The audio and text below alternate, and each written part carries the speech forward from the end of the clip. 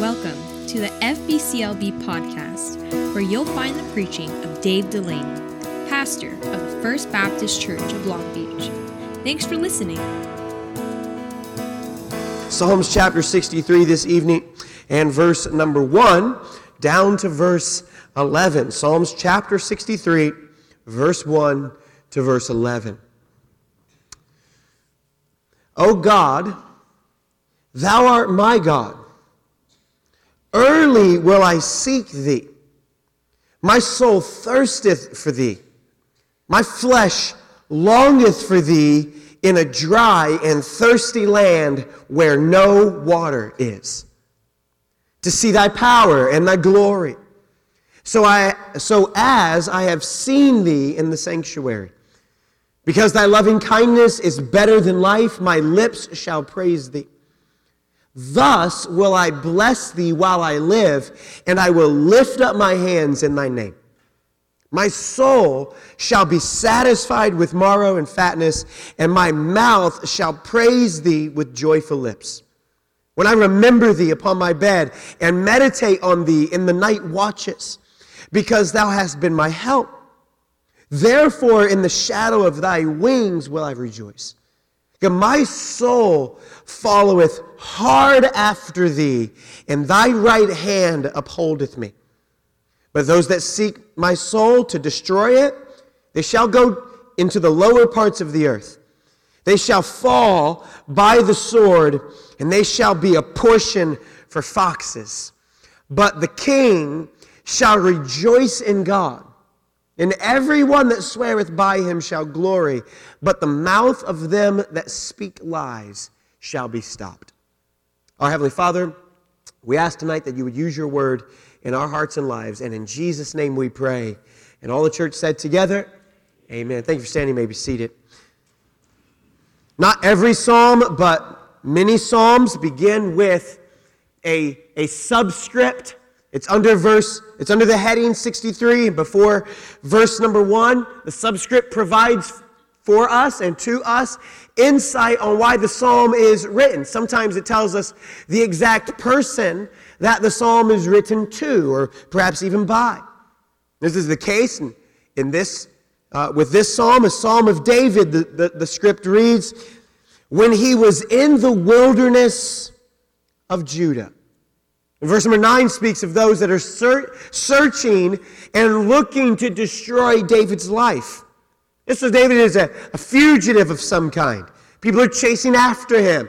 They're causing him to run, causing him to abandon his regular post.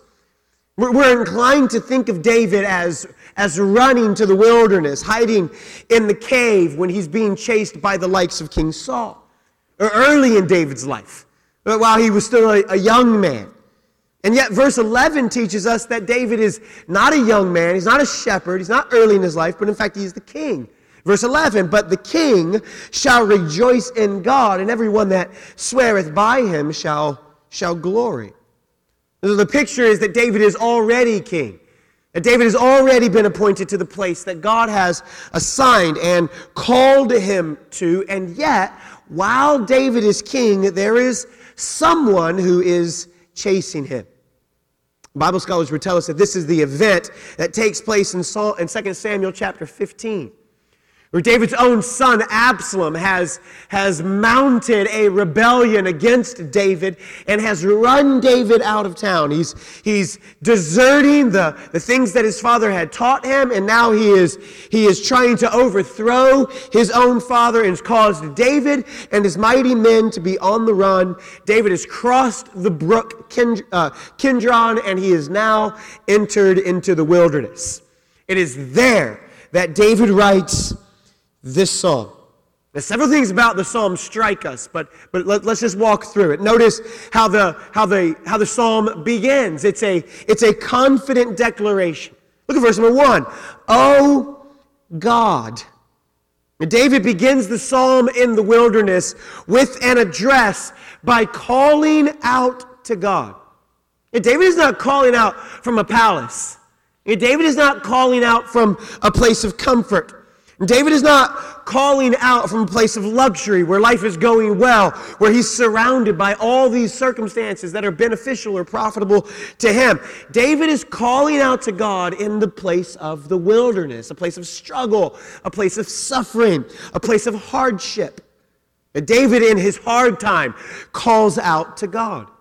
It's interesting that in his hard time, in his difficulty, in his struggle, he doesn't call out to anyone else other than God. David doesn't call out to a friend. David doesn't ask for Joab or his mighty men. David doesn't ask for the priest. David doesn't ask for anyone other than God. He begins the psalm with an address to God. O God, thou art my God. He begins this declaration in the reality of who God is. The word is Elohim, Creator God. He is setting the tone for everything that's going to come after this. Because you're my God, because you are God, I am calling out to you. It is this that we see this, and it is through this lens that we see this entire text. The entire text is built on the very foundation that God is, in fact, God, and that God is listening to David. This is how we should see all the events of our lives. This is the lens that we should see all the suffering, all the hardship, all that goes on in the world around us, all that goes on even in the world inside of us. There's nothing that is not under the jurisdiction of God. This is how David begins. Oh God. And notice this, David says, oh God, my God. So David is speaking of a great reality. The great reality is that God is there and God is listening. But David is speaking of a great relationship. Oh God, my God. Christianity is built on personal pronouns, isn't it? Remember when Jesus is teaching the disciples to pray? Here's how you ought to pray. My Father, our Father, which art in heaven. And this is a personal pronoun. David is saying he's not just a God. He's not just the God. He's not pointing at God over there on the side and saying, look, there's help over there. Look, there's refuge over there. Look, there's a God who's powerful over there. He's saying he is my God in that he has a personal relationship with him. He's not just the God. He's your God. He's not just our God. He's my God. And David professes this. That David has a confidence in the relationship that he has with God. You may not know someone very well at all, but if someone begins using the pronoun my, man, it tells you something about them. If I said my Amanda, and my Gabriel, and my Ethan, my Elena, and my Jesse, you may not know me very good at all. You may not even know my children, but you would know, well, that is probably somebody who he has a very good relationship with. Perhaps it's his sister, maybe a mom, a brother, maybe it's his wife or his children. When you use this word, it speaks of this strong, confident relationship which David is having here. You do not use the word my unless you are confident in the closeness of the relationship that you have. And David is saying, oh God, thou art my God. Oh God, thou art my God. Why spend so much time emphasizing the first 7 words of the verse? Because this is where it all builds from. This is the foundation. The rest of the psalm is really built on this understanding. The understanding that God is and does exist. God is and does give you and me our attention even in our wilderness moments. And that this God who is existing and does exist and has our attention is willing and has made himself available to you and to me. You remember why David is in the wilderness? Do you remember why Absalom led the rebellion against David? Do you remember the unfolding events that led to Absalom's rebellion? It wasn't just what happened with Amnon and Absalom's sister. That wasn't the only thing. Why did that happen? You remember back all the way up to where we get to in Psalms 51, where David has entered into a very sinful relationship with a woman by the name of Bathsheba. And David's sinful encounter with Bathsheba has brought about devastating effects in David's life, namely the loss of the child. And then after that, man, the catastrophe that plays out in David's family, where there's this turmoil and there's this fighting and there's this dysfunction that takes place. Stemming from what? Stemming from the consequences that David faces as a result of his sin. So David sins with Bathsheba, and then all these dominoes begin to fall in David's life as all these things come closing in around David, leading to this point right here where Absalom leads a rebellion against David, calling David unfit to lead, turning the heart of the people of Israel against David, and then running David out of town. It'd be easy to think that in your time of need or in your wilderness experience, it's easy to feel a sense of guilt. It's easy to feel a sense of separation. It's easy to feel a sense of isolation because, man, of the things that we should have done but didn't do, the things we wish we would have done but failed to do, the things we wish we wouldn't have done but did. And it's easy to feel a sense of guilt or regret or shame. And that sense of guilt, regret, and shame, man, does not lead us closer in our relationship with God, but actually takes us farther in our relationship with God. And David refuses to allow this sense of guilt, this sense of shame, man, this sense of regret or heaviness to cause there to be a wall between where David is currently and where he knows God to be. The lesson is clear for you and for me. There is nothing that you can do that can make God loosen his grip on you. You belong to him. There's no amount of sin that you can walk in. There is no amount of rebellion that you can travel, that you can walk in. There's nowhere that you can travel that the King of the universe cannot go. Do not believe the lie that you are ever outside of the reach of God's grace. And David in the wilderness because of his own sinful doing, David there cries out to God, who is not just God, but he is his God. Here's how it plays out in the New Testament. There is nothing that can separate us, neither life, nor death, nor angels, nor principalities, nor powers. There is nothing that can separate us from the love of God. And David is crying out to God. It's a very beautiful psalm, one of the most beautiful in all of the psalmist.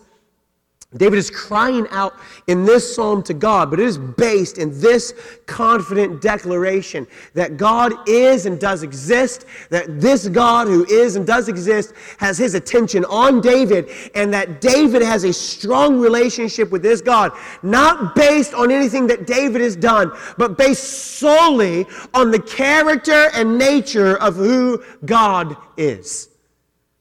If you could remove yourself from a relationship with God, trust me, we all would have already. And God is stronger than that. God is bigger than that. God is greater than that. And David starts his psalm off with this confident declaration: you are my God, and I have a personal relationship with you. By the way that you and I have a personal relationship with God is not the same way that David did. David had entered a Davidic covenant where God had chosen to bless David and extend David's throne so long as David existed, and even well after David existed. And God enters into a covenant with you and me in a different way, not promising us a throne forever extended, but promising us a king who would come and die for our sin. The way God made a relationship available to you and to me was through his Son, the Lord Jesus Christ. That if you have put your faith and trust in the Lord Jesus Christ, then there is no condemnation to them that are in Christ Jesus our Lord. None. That's a wonderful promise. Hey, that God has entered into a relationship with us, that God welcomes us in, that God treats us not as enemies and rebels, but God treats us as his sons and daughters. David is confident in this declaration of who God is and all that God has done. So notice this, notice the cause and the effect. So because this is who God is, and because this is what God has done, then this is the back half of verse 1 all the way to the end. Early will I seek thee, and my soul thirsteth for thee. So David's confident declaration swells inside of him so that now there is this compelling desire for who God is. Well, where does the desire for who God is, where does the desire for all that God possesses and all that God has and the person that God is, where does this come from? It comes from this declaration. It comes from the reality of who God is. Oh God, and you are my God. It comes from the reality of who God is, the relationship that God has had with David. David's desire comes from that. It stems from that. It's not the other way around. The text does not read, I seek you, and therefore you are my God. The text reads, you are my God, and because you are my God, I will seek you. So what shows, this is where we want to get to, what shows the desires that we have? So what is it there that David then can sincerely say, early in the morning I will seek thee, and my soul thirsteth for thee? What is it then that causes this to reveal itself to David? What shows us our desire? What shows us the things that our soul really longs for? What reveals our heart to us in the way that David's heart is being revealed in this text? What shows us our desires? Three things. Number one, the things that we're after. You'll listen to it in the first 4 verses. My soul thirsteth for thee. My flesh longeth for thee in a dry and thirsty land where no water is. To thee, or to see thy power and thy glory, so as I have seen thee in the sanctuary. Because of thy loving kindness is better than life, and my lips shall praise thee. Thus will I bless thee while I live, and I will lift up my hands in thy name. The way that you know that you have met the real, true God who has revealed himself to us and made a relationship available to us, the way you know you have really met him is that you hunger and thirst for him. Blessed are they who hunger and thirst after righteousness, and they shall be filled. This plays out differently in the New Testament, where Peter even talks about, man, taste and see the Lord is good. And if you have tasted of the Lord's goodness, if you know the Lord to be good, then why do you go after such trivial things? This is the same thing David is making.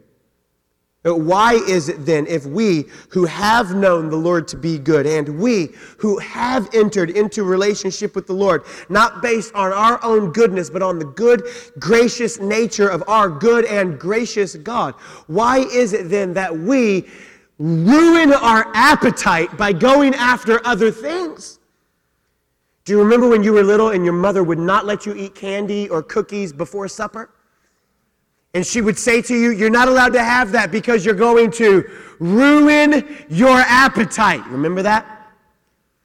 How many moms and dads in the room, you tell your kids that they want cookies and brownies as you're trying to make dinner and you're fighting them off and you're holding back the hordes. Stay away from the cookies because I'm making dinner. You're going to ruin your appetite, right? And David is saying the same thing.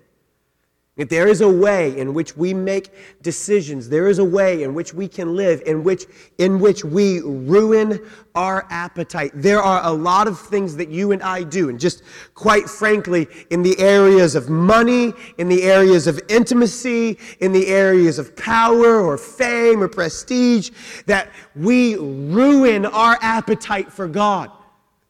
They're cheap substitutes for our appetite for the Lord. And David is saying, don't ruin your appetite because there is nothing in this world that can satisfy you. Here's what he says. Look at the verse. My flesh longeth for thee in a dry and thirsty land where no water is. There is nothing in this world that can satisfy.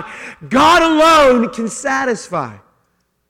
Sin ruins your appetite.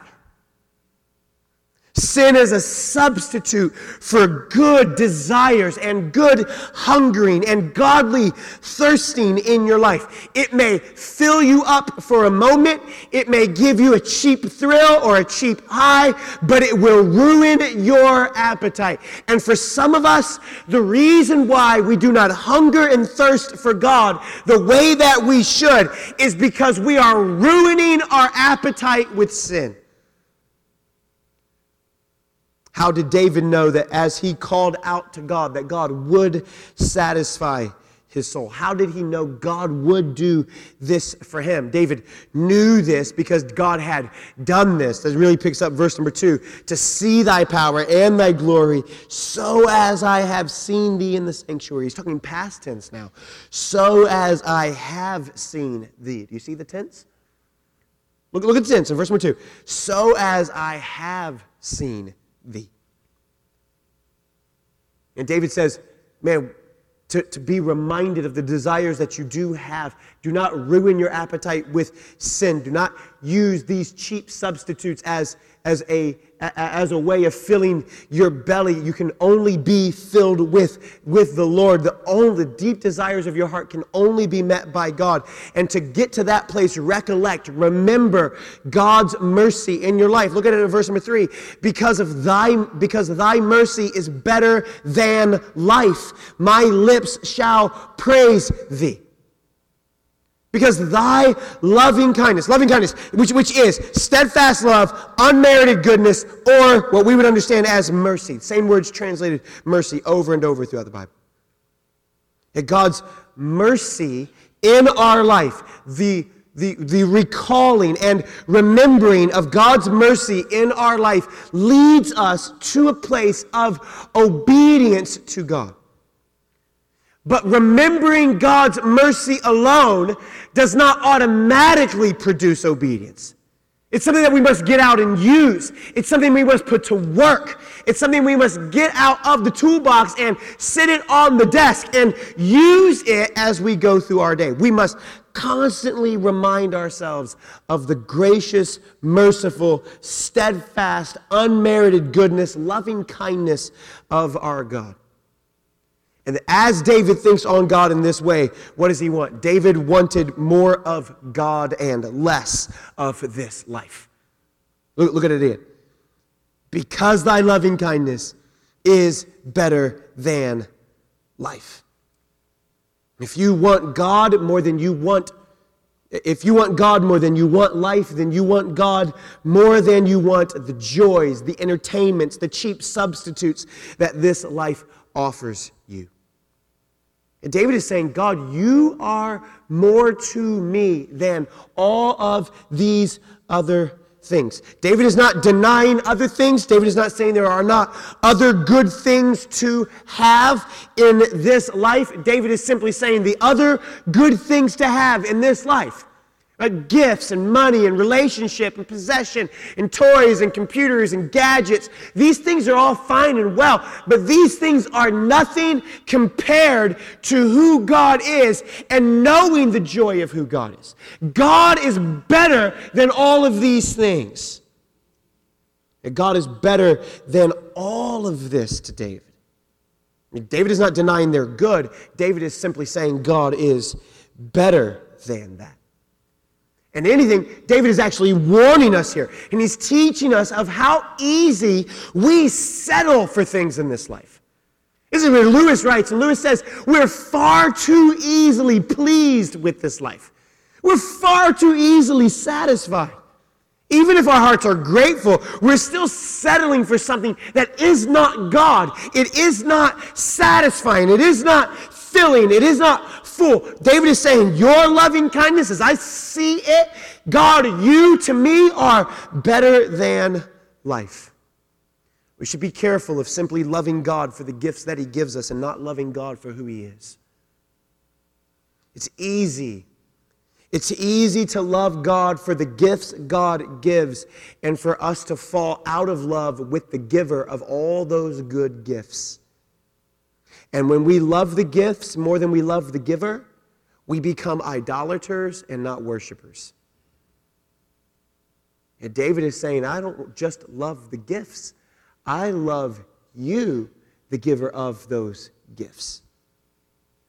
I wonder if this is why we cannot do this life without wilderness experiences.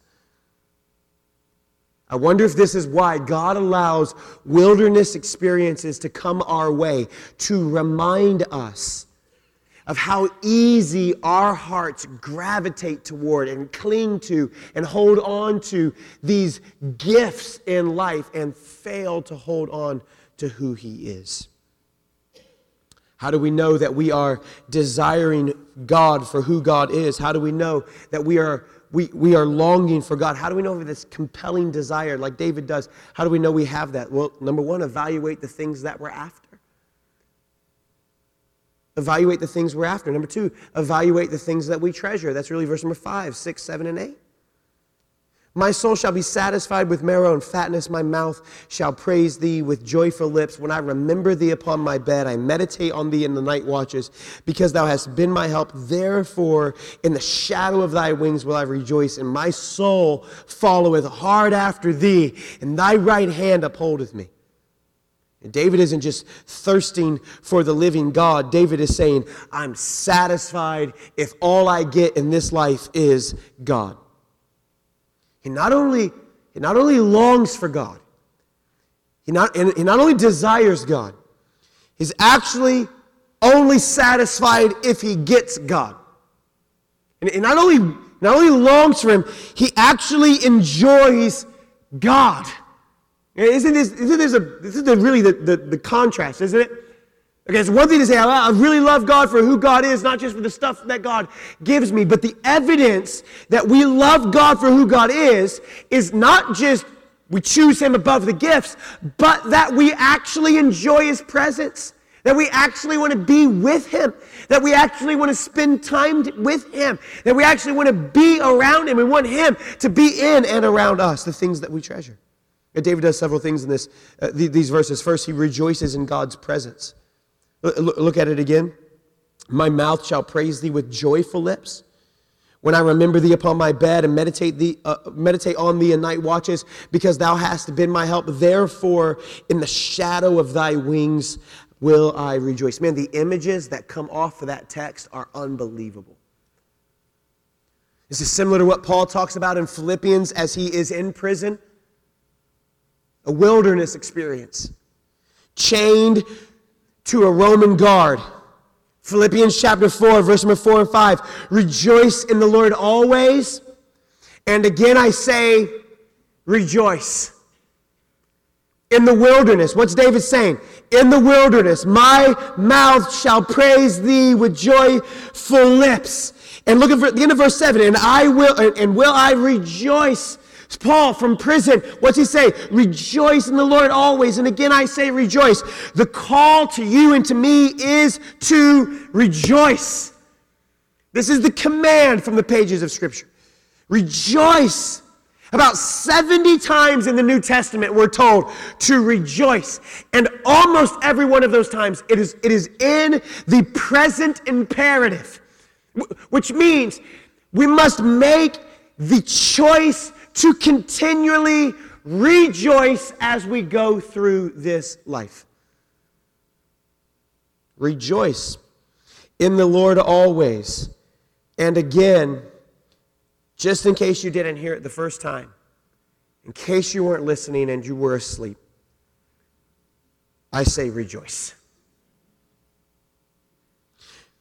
David, nor Paul, or any of the writers of the New Testament, they do not call us to rejoice in our circumstance. They do not call us to rejoice in spite of our circumstance. They call us to rejoice in the Lord. And that is the difference. It's not rejoice in your circumstance. And it's not rejoice in spite of your circumstance. Just fake it till you make it. That's not what they're saying. They're saying rejoice in the Lord. It's a matter of focus, isn't it?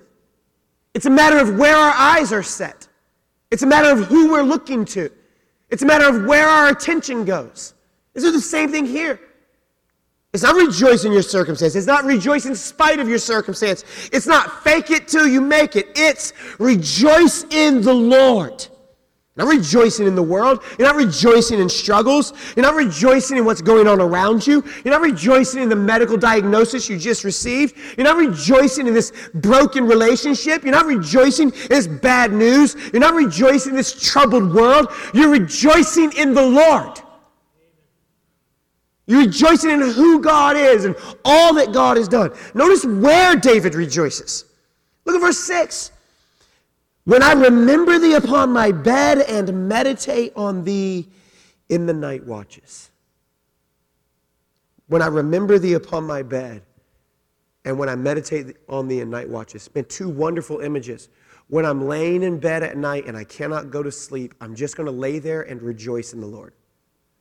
You ever let your stress keep you awake at night? How many of you would say, that's me, Pastor, stress keeps me up at night? Anyone whose hand's not up is lying? Or they're just popping all kinds of sleeping pills, okay? That's all of us. When everything in our world gets really quiet, then we're kind of left to our own selves, aren't we? Man, and that's where the real fear and the real guilt and the real struggle, that's where it comes in. And we start playing all these things over and over in our minds. And David is saying, on my bed, you know what I'm going to do? I'm not going to just rehash all this that happened through the day and all the stuff I would say different, all the stuff I'm going to say tomorrow, and all the stuff. If she ever gets in my face again, I'll tell you what.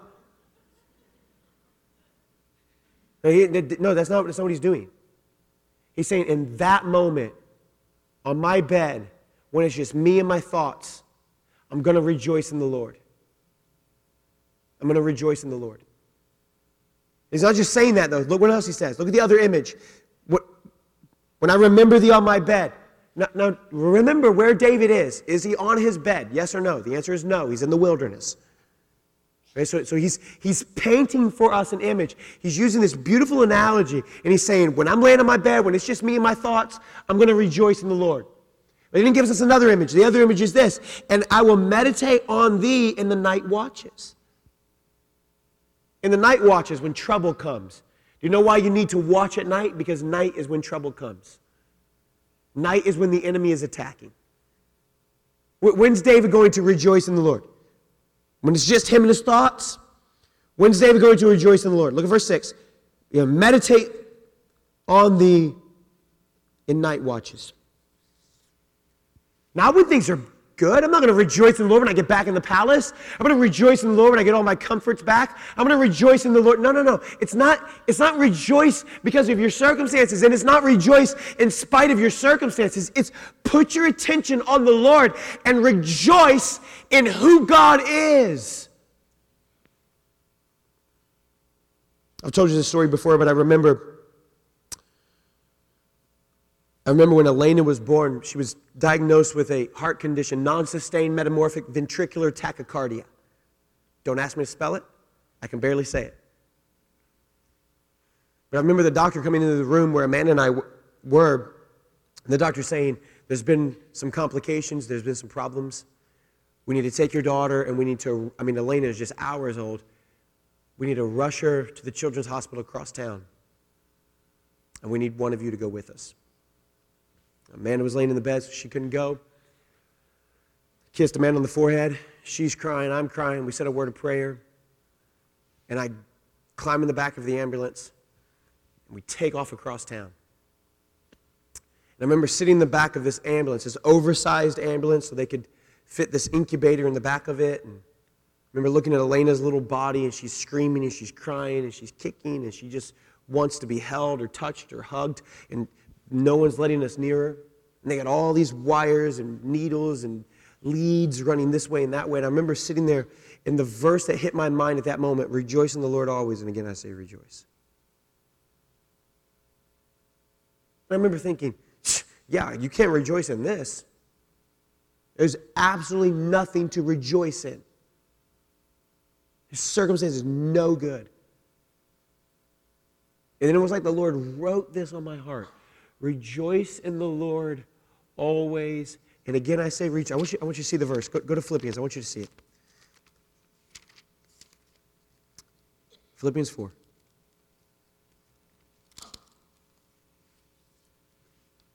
Look at verse 5. And let your moderation be known unto all men. And here's this. The Lord is at hand. The Lord is at hand. Rejoice in the Lord always. And again, I say rejoice. Why? Because the Lord is at hand. It's the same thing David is saying. It's the same thing David is saying. How do you rejoice sitting in the back of an ambulance at a stop sign in the middle of a city in the middle of the night with your child who's just a few hours old? How do you rejoice then? How do you rejoice in the middle of a wilderness when your son has turned rebellion and ran you out of town? How do you rejoice when you're chained to a Roman guard sitting in a prison cell about to be sentenced and executed? How do you rejoice in the Lord always then? You rejoice because the Lord is at hand. Look at the text. Rejoice. I will praise thee, verse 5. My mouth shall praise thee with joyful lips. I remember thee in my bed and meditate upon thee in night watches. Verse 7.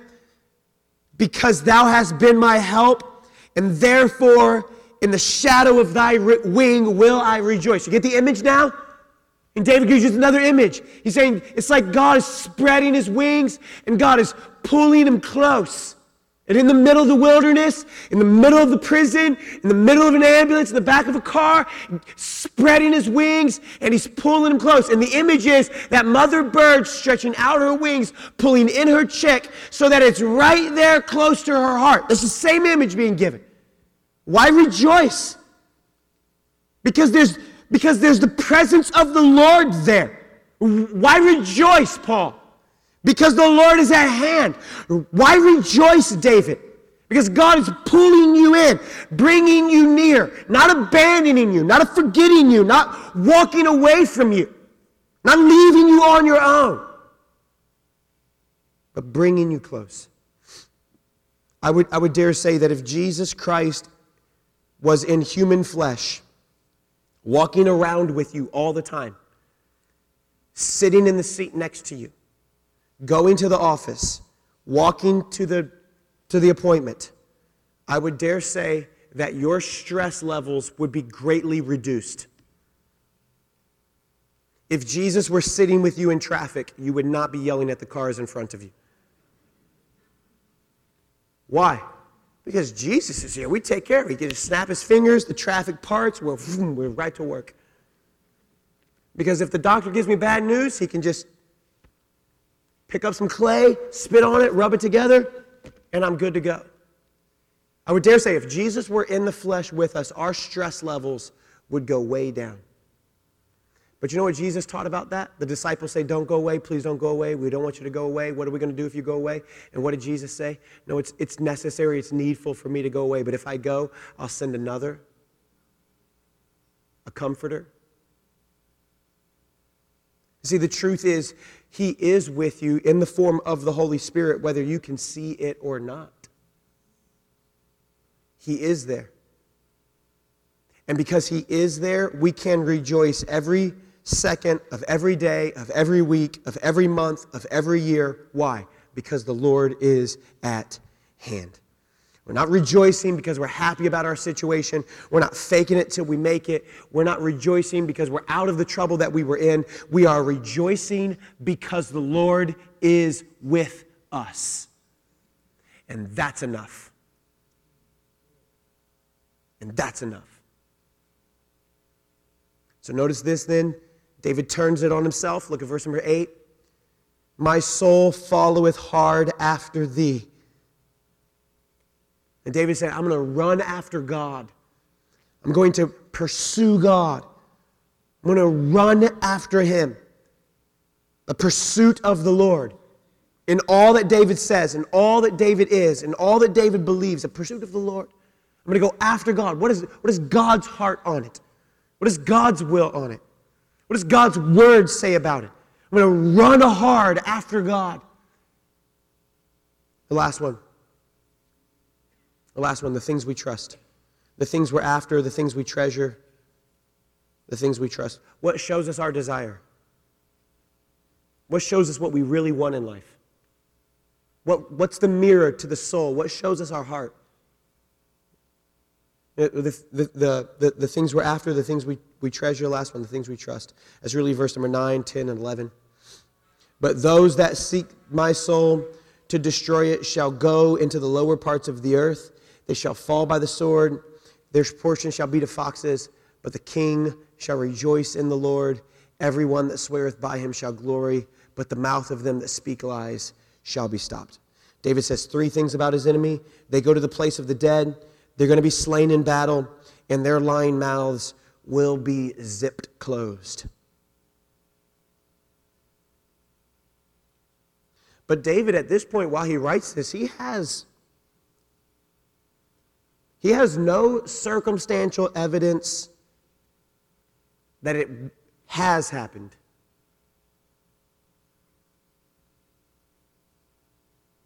He just trusts that in God it will happen. And David doesn't conspire. David doesn't say, okay, God, I'm believing in you. Now, here's the plan I have to get my kingdom back. If you'll strike Absalom with leprosy, then what'll happen is he simply trusts in the Lord. Simple question for you and for me then. Simple to ask, or difficult to answer.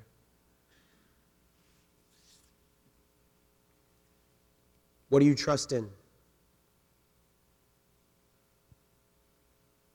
When things go really bad, who do you trust? Who do you trust in? You trust in your own wisdom? Do I trust in my own plans? I trust in my own scheming? Or do we trust in someone else? Or do we trust in God? And David's trust is in God while David is in the wilderness. And because David's trust is in God, it causes David to be able to rejoice in God. He doesn't have to scheme, he doesn't have to manipulate, he doesn't have to find a way out of evil, he doesn't have to, no, he just gets to trust. Simply trust in the Lord. How do we know our desire? Well, what do you trust in? What are you placing your confidence in? What are you placing your belief in? Is your trust in the Lord?